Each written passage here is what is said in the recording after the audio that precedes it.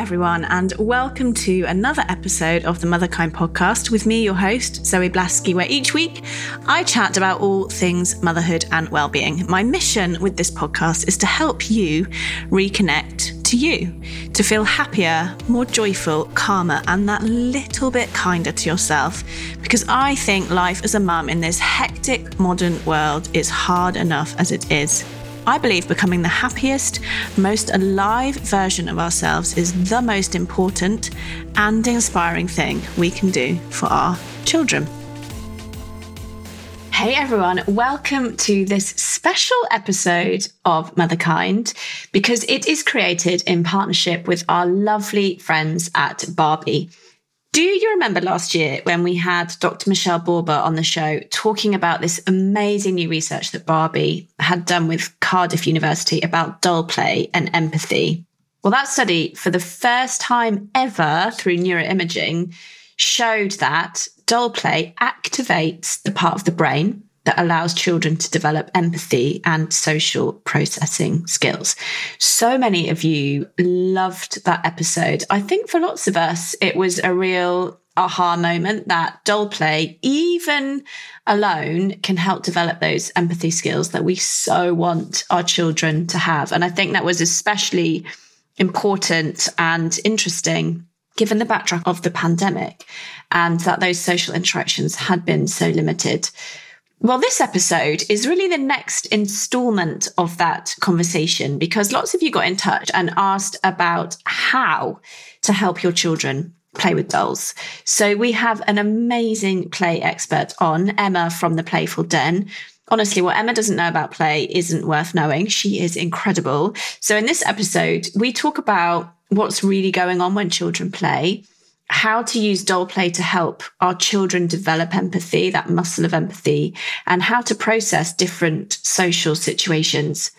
I think what I really took from this episode, firstly, is that Emma is just an amazing person and that I could talk to her all day about play, and I am becoming increasingly fascinated with it. And secondly, is just how amazing doll play is for helping our children understand the world around them. And my goodness, don't we need to help them do that right now? So I hope that you love the episode. It is created in partnership with Barbie, and here it is. Welcome to the podcast, Emma. Hello, great to be here. I'm super excited about this episode because we are partnering with our lovely friends at Barbie to talk about doll play. And on the surface of it, the listeners might be thinking a whole episode on doll play, but it is fascinating what we're going to get into about empathy and social skills, because there's this new research that Barbie have just commissioned, which I talked about a bit in the intro, is just mind-blowing in terms of what looks like quite a simple little thing that kids are doing, what actually is going on. So that is what we're talking about. I'm so excited. But before we dive into all of that, I'd love you to share a little bit about your passion for play and how you came to be thinking and talking and sharing and educating about play as your job. Absolutely.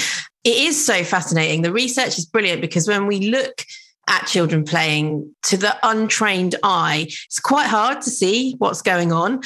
And I think that's what's brilliant about this research is we've got some science to actually show us what is happening. So yeah, I can't wait to dive into that. My background and my expertise in play very much come from my research career. So I founded an agency 11 years ago and spent all of that time conducting global research for the largest brands in the world, all about Generation Alpha and Generation Z. So essentially young people and their families. So all of my time was spent meeting young people, talking to them online, studying their trends, predicting the future, all of those sorts of things. So it's like a sort of 11 years worth of studying kid culture. And you can imagine doing that. A lot of that involved looking at play, how they play, how that's changing, what's going on with the inclusion of technology and kind of new things that kids are growing up with and those sorts of things. And more recently, I've really channeled that passion for play into my social media community, into my new business, because I'm really super interested in the relationship between play and mental health. I obviously have a background in children's research, but a lot of what I do now is actually getting adults to reconnect with their inner kid and to put play in their self-care toolkit, essentially. So that's kind of what I'm focusing on these days. It's so interesting. Someone asked me the other day, what do you do for fun? And I was like, big, awkward silence. And then I went, well, work? I can see this person was like, what the hell? It's so easy to forget, because I guess we can get focused on our children's play, right? Because children should be playing. So what do you do for play? I do all sorts of things. I've never stopped playing. It's also why I'm really passionate about play, because I observed when I became a parent, I seemed to have an innate ability to just sort of lightly skim over some of those sort of weeds of parenting that I think a lot of people get trapped in and pulled down to. And obviously circumstance does play a role in that. But for me, continuing to play and tap into my inner kid has always helped me out of really stressful times and always brought me back to myself. So I do all sorts of things. I do hula hooping, I do roller skating, I like hiking and bird spotting. I really enjoy writing, particularly comedic writing. That's what I did after I had my first child. That's the play, my postnatal play after child number one was comedic writing. And I would put all of my stresses and worries in that sort of new mum bubble into really sort of humorous pieces of writing. But yeah, I'm a bit of a pick and mix girl. It's sort of my philosophy of life, really. So I sort of try new things and get into new things. I'm not so focused on being an expert in anything. So yeah, I do various things. And I also absolutely love swimming in the sea. That's my sort of big one that I do all year round. Well, we're new friends, so I need you to help me get more play. I'm going to get you in the sea this winter. I'm going to get you cold water immersion. I don't know if I can do it. I put a toe in all summer. That's it. We'll get you in there. What have you learned from your children? You've got 3 children, about play, particularly, I guess, around how they play and gendered play. Because I think when we talk about doll play, which is what we're doing on this episode, lots of people automatically think about that as a female thing. Yeah. What have you seen from your children around their play and with doll play and gender? Yeah, I think it's a real shame that doll play is associated as a girl's activity. The optimist in me likes to think that we're moving away from that. And with research like this, published by Barbie, we can see the benefits. And those parents who, are sort of raising the future, if we can say that, and want to contribute to things like improving gender equality, we're learning more that we need to look at boys more.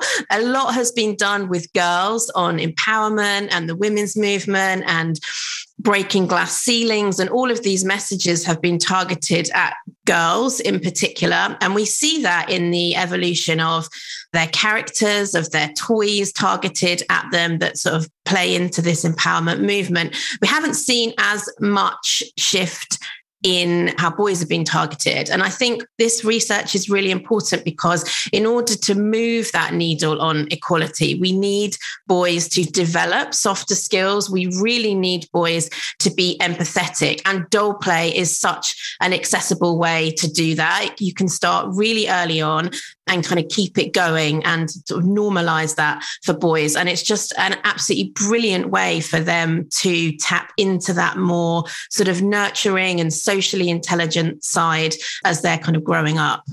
Yeah, and I think, the research that Barbie did was gender neutral. So the results didn't depend on gender. And, the research showed through the first time, and I talked about this a little bit last year, but with a different angle with a child psychologist, is that we can see from neuroimaging that when children of any gender play with a doll, it activates the part of their brain that enables them to develop empathy and social processing skills, including if they're playing on their own. Which is kind of mind-blowing that a child can be playing with a doll on their own and yet they're developing empathy and social processing skills, which are vital for when you're with others. But I would say they're not on their own. They're with their imagination, which we can't see. It's invisible to us. Like I was saying, we can't see what's going on there. But when they're playing independently with these dolls, there is let's just say a blank space that has to be filled in there, because you pick the doll up and you're kind of using it, and maybe you're dressing it, and maybe you're kind of moving it around with your hands. But where the real depth is happening is in the imagination, in the mind, through the storytelling. So in order to get the enjoyment out of it and to really play with them to their full potential, you have to add the characters, you have to add the narrative. And what children fill in those blank spaces with is often, yes, lots of fantasy, lots of kind of really wild, crazy stuff. But a lot of it is really grounded in their own experiences, what they are going through at the moment, maybe what they're excited about, what they're worried about, and also what they think is going to happen, what they think the future is going to be like as a man, as a woman, as a parent, as a auntie, whatever it is that they're playing out. They do that with the dolls. Barbie in particular is so fantastic because although a lot of the products come with a creative spark, so the doll might have a particular style or outfit or kind of theme associated with them, they also have a lot of like a blank canvas element to them. So they're completely pliable to whatever the child's imagination wants to do with them. And that's what happens in the doll play. So I'd say, yes, they're physically on their own, but they're always with their imagination. I'm so pleased that you said that, because it's just a reminder, like Jessie, who's nearly 6, plays exclusively with dolls and characters. And sometimes I can catch myself thinking, gosh, is she kind of lonely in there? Like, because she'll do it on her own. And you've just totally reframed that for me, that she is with this incredible imagination that I can't see, but as we know from this neuroimaging, is shaping her brain towards empathy and social skills. And that's kind of just such a massive reframe for me. So thank you. Good. And what's so, I think, special about dolls versus plushes or animals or other things is they are obviously human. So they have faces, they have eyes, they have human accessories and things that we see from the real world. So what tends to happen, if that's the creative spark, the creative spark is people, is real people, humans, the stories that spill out of that tend to be stories relating to social interactions and real life. So I think that in particular is really special about doll play. I've really noticed that as well when you said that they will play out and kind of process stuff going on in their life. Because since going back to school last week, all of Jessie's doll play has been the dolls are starting school and the dolls have got a new teacher. And I guess what's happening there is that she's using her play to process what she's experiencing. That's it. And this is so smart of Jessie and so good for her, because if she wasn't doing that, imagine how much that would bottle up. My daughter, Indy, before she started school, we must have played schools probably for a year straight, like a really long time, and like way beyond after she'd started school as well, because these events that happen in their lives are so huge. These kids, they really are very little, and this is a massive thing that happens to them. So of course it's going to come out through their play, because they don't have the ability to say to their friend, do you want to just go and get a coffee and we'll catch up over that? Like, that's not children's world. Their communication, their whole everything is their play. So that's where all of that processing spills out. So it's important for parents as well to also understand if they see things in the doll play that maybe they think, oh, I'm a bit worried about that. So for example, during COVID, lots of children in play were putting masks on dolls and sanitizing dolls' hands and things like that. That's not necessarily something to be worried about. Actually, you should be really pleased that the child is working through that in their play, because the more they do that, the more that they're going to make sense of it. That's what's happening. They're making sense of what they see and sort of observe around them. You mentioned then that you were kind of helping Indy prepare for school by directing that play a little bit. Like, is that what you were doing? You're saying, should we play schools? How do parents do that? So say like live thing, Jessie now in year one is kind of struggling a little bit with friendships. Could I get some of those dolls and say, let's play playgrounds? And could I kind of help her role play out what happens when someone doesn't want to play with you, or what happens when you're left on your own on the bench, which happened the other day and I nearly cried. She goes, Mummy, I just sat on the bench on my own or playground because no one would play with me. So can we kind of use doll play to help them process that, as opposed to, I guess, which I do at the moment, which is like, let's talk about it. But that's the way that I process things, right? Probably not the way that she does. 100%. And she's probably not perhaps sophisticated enough in her language yet to have that kind of conversation, but she will be an expert in playing that with you. And she would actually like to play that out. And there would be certainly a therapeutic element in doing that. I think the key for parents is, absolutely join in and 100% use doll play to work through these scenarios, but do it in a way that is still child-led. The kid's going to know if you say, right, come over here and play. Oh, look, I've got a bench here and there's a child sitting here. Now she's sitting on her own. What do you think's wrong with her? They're going to know. So you need to kind of make it part of their story. Perhaps, you start to interact with the characters that she's made up, and maybe you see a doll, over there in the toy box that's not being used. And you can bring that into the story in a very organic way by saying, oh, look over here. Who's that? What's her name? She's not playing. Do you think she's all right? Like, how do you think she's feeling? And you never know what she might say. She might say, oh, yeah, actually, she quite likes playing on her own, or no, she's not sure how to join in. You don't know what's going to tumble out in play. And it might not be what you expect. Often we make these assumptions and we jump to the kind of worst conclusions, but there might be other things going on there that actually you can step in and help them with that perhaps you hadn't thought of. How else have you used doll play with your three? Have they all kind of played the same way with dolls, or have you seen differences? We've always had dolls around. My daughter has sort of sustained her play with them, the older that she's got.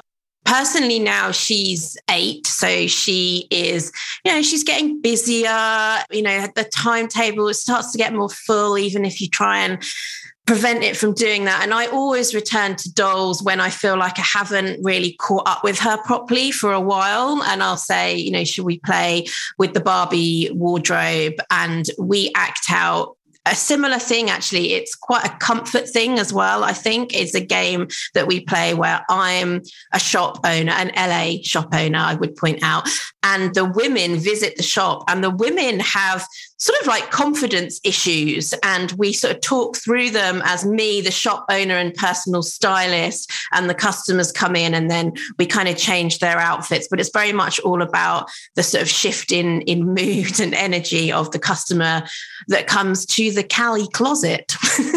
That's amazing. Did she come up with that construct? It was a bit of a mix, yeah. So she wanted me to act out as the personal stylist, and then I kind of named the store. And then through the questions that I would ask her character, that's always how you can insert things into the play that have a bit perhaps more of a purpose, objective from your point of view. Just use the characters, use the role play to ask as a projective. Essentially, it's a projective exercise. You're projecting your questions through the characters. So yeah, I would do that through the way that I talk to her doll. Do you know something that you said? And I don't even know if you'll be aware what a big insight it is. What it is for me is that you said, when we haven't caught up for a while, I'll ask her if she wants to play. Because I think when I feel like, I haven't caught up with the girls, what I'll sometimes do is be like, okay, so we need to do a big thing, or I need to sit down and talk, because I'm a talker, a communicator. So I'm like, we need to talk. But that was just incredible that you said that, like, you just connect through the play. Yeah, because that is how they connect. That's about getting onto their level. And often kids, when they're asking us, will you play with me? Will you play with me? What they're actually saying is, I want to tell you something, or I want to check in with you. But they don't obviously have that language, or they're not at that point yet in their development to actually say that of you. It always comes out as, will you play with me? And I think that's where that real tension can come in, isn't it? Because, we're busy, life's full on, and it's, how long would you kind of do something like that? And do you set a time boundary? So, okay, we're going to play with the Barbies, we're going to do the shop game, but mummy's got 20 minutes, or is it just open-ended? Yeah, I think it's very context depending. When they were younger, I would probably have to do that more because there's just a lot more some jobs, isn't there, with younger children. But I think what's great about when they move on to the Barbie dolls, so often kids in doll play will start off with baby dolls and then they'll move into the fashion dolls, which is what Barbie dolls are. And this often coincides with the point in their social development where their relationships are getting a lot more complex. So maybe they've started at a formal learning setting, maybe their sibling relationships are changing. Like there's just a lot more sophistication happening in their social relationships. So that's why it's so great if they are used to playing independently and they enjoy playing with dolls and they can do this with the Barbie dolls, is that they have these really deep processing experiences, these kind of moments where they tap into empathy, both for themselves and for others. So they can kind of do that a bit more on their own. I think when they're like really, really little, they obviously require a lot more of you. And I would set more of a time boundary there to sort of quote unquote train them to play independently, as well as making sure they've got a bit of my time as well. I think you said that really important word, empathy and social processing. And there's so much that I want to unpack around those subjects with you, particularly, because we've just had the pandemic. What have you seen? What are you hearing from parents about their concerns about, what essentially was kind of 18 months lost, I guess, of that normal socialization development and how play is intersected with that? We heard when we were doing research during the early stages of the pandemic and the first lockdown that there had been quite a big surge in doll play, particularly, and also children returning to play patterns that they had grown out of. This kind of what I called positive regression. I think this is because at times when we're anxious, at times when we're unsure, we have fear, and children have those feelings as much as we do, and they'll be picking those up from people around them, news everywhere. We like to return to things that are comfortable to us. We like to go to places where we can process and it sort of feels like everything's going to be okay. I'm sure lots of people went back and binged things like Friends and, those kind of shows that have relationships that feel very kind of like light and that work through their problems. And it's all sorted by the end of the episode. It's that kind of thing that we saw in the lockdown, children going back to some of those comfort blankets through play patterns. And dolls were really important because, of course, children couldn't interact with other children. And in the absence of that, it's kind of the next best thing. It really is, because you've got the characters, you've got your imagination, especially if you've got a parent or you've got a sibling or you've got someone even on FaceTime, you're working through those sort of stories that involve social interaction. So that played a really, really important role, particularly during lockdown. I would also just say coming out of that, and now we are able to socialize a bit more as we reconnect, as kids get back together and start to get those social skills back. It still has a really important role to play here in connecting children through those stories, through processing those things that will still be on their minds. It's just such a really great way to play through those things. I honestly can't speak highly enough of doll play. Like, I think it is so good because it is just role play, and the results don't surprise me personally through my background that we see this science to prove that empathy, because doll play is role play. And when we role play, essentially, we try on other identities, we try on other ways of looking at the world. And that's how you learn how to be empathetic. I love that. You have such a beautiful way of putting things. Thank we you. Try on other ways of looking at the world. Yes.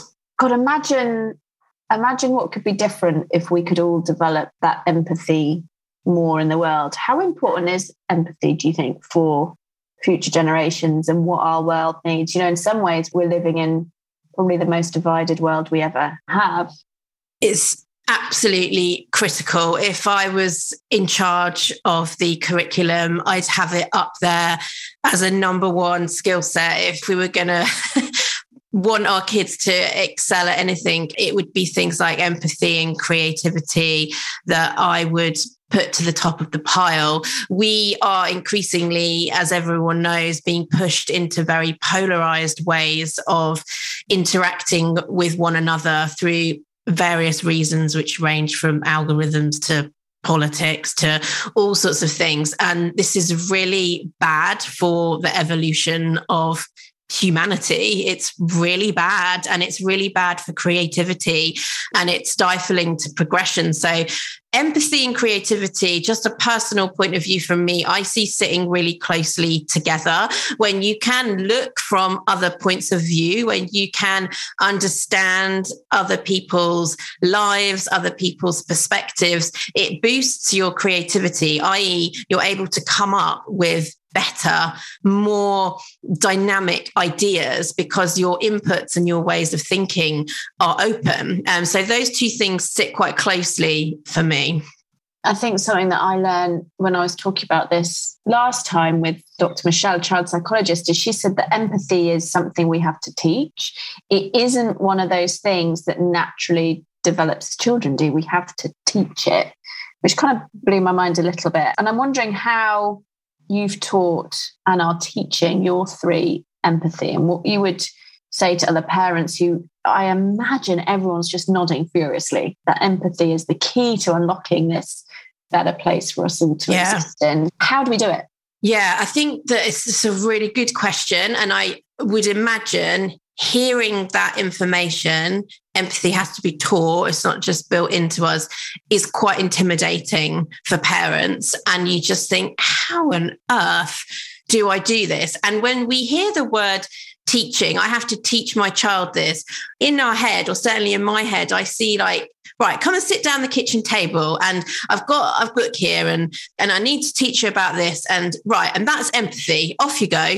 And I think that's obviously not how it needs to be done, or we want it to be done. It's all about, it's a marathon, not a sprint, and play is just your shortcut to doing it. And actually, you don't actually have to do much. If you make space in the child's life for them to play, for them to engage, particularly in role play, this is going to help their empathy. And as a parent, you can simply start to narrate that. So if they, I don't know, if suddenly they're playing with their dolls, and all of these dolls are working in let's just say a vet. They're all vets, and they're all in an animal store, and they're all looking after the animals. When you've got a moment, or when you come in and you say, oh, show me what you've done, talk me through your story, you can just say like really simple things like, God, it's amazing how you were able to step into the mind of a vet. Like, that must have been really interesting to talk to the other dolls, the other characters in your story as a vet. So just those little moments where you're almost like pointing it out to them, that's really important about the learning. And then, of course, it's talking about feelings and how other people felt. And that's to your example of feeling isolated in the playground. If you're able to get that into a play scenario, the questions that you want to be asking there is, how does this person feel? Like, what's going on with them? Because that is, of course, acting out the empathetic mindset, because to answer that question, they're going to have to naturally try and step into the shoes of that person. So play really is the absolute best place to do that teaching for young children, for sure. Yeah, and I love that idea of just underscoring what you're seeing. Yeah. It's easy, right? I'm thinking about Jessie and her little doll play, and she does that. Like, she becomes these characters, and one of them's ill and she takes care of it. So it's just really helpful that I could see that and just be like, wow, that was amazing how that person took care of that person. Yes. How do we bring diversity and different viewpoints and different kind of political points into play? Because Barbie, you've done this amazing ad called A Doll Can Change the World. And I would encourage everyone, I'll put a link to it in the show notes, to have a look at it. It's amazing, isn't it? It really brought up a lot of emotion in me, in terms of what is needed to help the next generations. And, I think our generation too, just extend more of that understanding and compassion. But what age would you start talking about race, diversity, political views, religious views? Jessie asked me the other day, why are we different to, because some of our family are Jewish, and why is that different to Christian? I'm like, wow, this is Could I use play to start modeling some of that? Yeah, totally.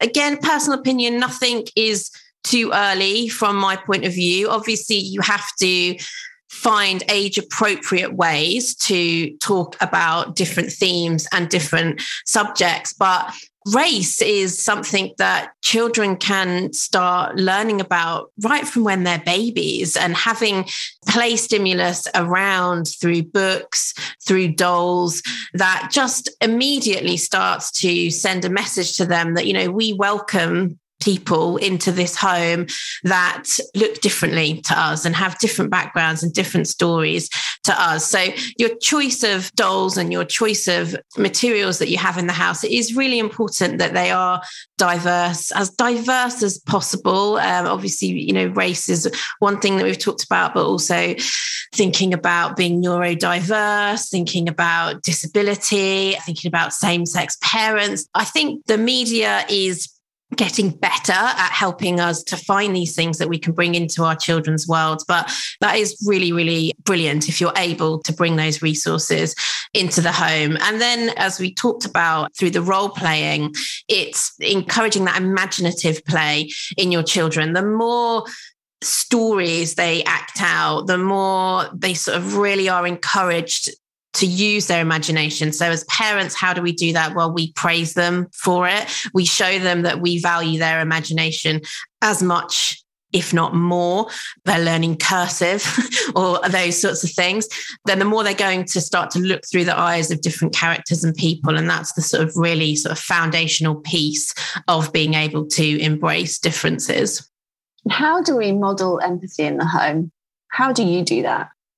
I would say conversation at the right moments about how you've identified how other people feel. I think children do understand emotions, and I think it doesn't always have to be, I need to explain this really sad thing that's happening in this part of the world, because otherwise they're just going to be really spoiled. I think sometimes we get caught up in this kind of narrative around privilege and spoiling them, and we mistake it for almost making the children feel guilty for how they're living their life. And we don't want to do that. We just want to make them aware that people have different lifestyles and that we might be in a position to help other people along our way. So I think it's just constantly pointing out and not shying away from, if you walk past homeless people and things like that, through your behaviors and how you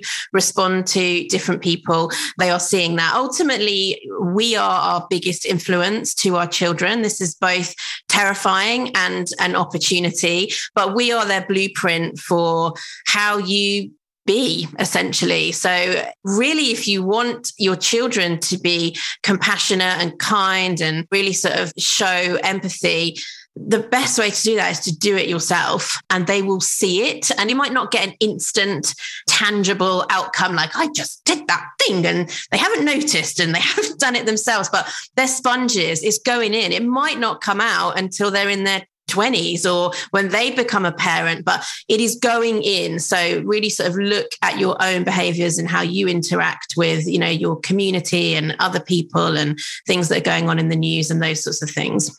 I talk about this all the time, the kind of short-term parenting, the stuff that works in the short term, but actually has long-term impact. Yeah. I think the stuff that you're talking about is it's kind of invisible, isn't it? Like making this time for play, underscoring what you're seeing with the doll play. And imagine that, when our kids become parents, suddenly as grandparents, we might witness the blossoming of, some of these seeds that we've sown. That feels kind of really exciting to me, actually. Is there anything else that's come up that we haven't talked about that you wanted to share about doll play and empathy in this study from Barbie that we haven't touched on already? I think it's just to reiterate that we're sort of touching upon themes here around understanding other people, around diversity. And I think it's just to reiterate that when I say play is the best place to teach these things, to explore these things, another thing to understand is that play is a safe space for children. And within that space of play, they must be allowed to get things wrong. And when we're acting out some of those scenarios, maybe we're acting out a bunch of kids with the Barbie dolls and one of them is being bullied. If they don't necessarily within the story make the right decision that you consider right within the story, you must allow them to play that out. You must allow the scenario to run through. What we don't really want to be doing is we don't want to take this amazing research and this science and kind of dive into their play and use it as this kind of parent-led thing that strips that safety out of their space, if that makes sense. We must allow them to protect this little bubble where they're allowed to make mistakes, because that's what they're doing in there. They're trying things out, within their stories. So, if we want to explore race, if we want to explore equality, if we want to explore bullying and those things that are going to come up, we must make sure that we go in there not with the intention of having the perfect lesson, but of we're entering into their space. It's their safe space. So we want to allow scenarios to play out and not kind of freak out too much if they don't have the perfect role play solution to some of these scenarios. Yeah, this isn't another thing that we have to win at or a box to tick, is it? As you say, this is a kind of privilege in a way to be invited into our child's world of play. Exactly. And how they act out within the imagination doesn't always mean that's how they're going to do it in real life either. It's the role play. They're trying out different scenarios, different ways of being. So I think it's just important to remember that. Yeah, thank you for underscoring that. And as you know, I ask the same question at the end of every episode, which is if you could give just one gift to all the mothers in the world, what would it be and why? Going on this theme of empathy, I would love to give parents a kid's eye view of the world. As much as we're talking about bringing out this empathy in children, as a parent, again, one of the best ways you can teach that, but also one that's so useful for you as a parent, is to have empathy for your child and to try and look at life with these kid goggles on, because it's really quite interesting for a start off. Secondly, it just helps you to not always kind of like jump towards doing, what's perceived to be the right thing or the best thing, but to just allow the child this safe space to grow and to expand. And try and just see the world through their eyes. So that's what I'd love to give to parents, some kid goggles that they can have a kid's eye view on the world. That'd be amazing, wouldn't it? I suspect if I spent a day looking through the eyes of my two girls, my empathy for them and their experiences would just go through the roof. I suspect I would parent very differently, actually. I think it's true. I think our expectations of kids, what they should do, what they're meant to do, I think have gone absolutely bonkers over the last sort of 5 to 10 years. I think it's quite staggering what we expect of our children and also our aspirations for them as well. So I think just having, that kid's eye view, just coming back to their level, seeing how some of these things are so huge to them. My Indy, she's 8. She's been at the same school for quite a number of years now. And she just said to me last night, do you think it's normal to feel overwhelmed in the first week of going back to school? I was like, yeah, of course. Like, you can forget, even if they've done things, for a really long time, everything's a really big deal for them, particularly change, even if they are kind of enjoying it and embracing it. So I think just looking through their eyes is really, really important. And let them play to figure it all out. Absolutely. Beautiful. Thank you so much. I've loved chatting. A pleasure. Thanks so much for having me, Zoe. So thank you again to Barbie for sponsoring this episode. I hope that you really enjoyed it. As ever, if you did, please consider sharing it with your friends and leaving me a review on iTunes. It really does make a difference to the number of mums that we can reach with the brilliant wisdom of the guests that I have on. Also, just a reminder about the Family Reset Plan. It's my latest offering to parents. I think that we are living in probably the challenge of our lifetimes, well, definitely so far. And as parents, we not only have to support ourselves, we also have to support our children. And that is a lot. So the Family Reset Plan is myself and two brilliant psychologists. And we give you step-by-step, simple, applicable ways that you can support yourself emotionally to feel stronger, calmer, and therefore to support your children in a different way. It's all grounded in psychology and neuroscience. It's just £25 currently. And if you work for the NHS, it is totally free for you. So check out the website, familyresetplan.co.uk. Take care. I'll see you next time.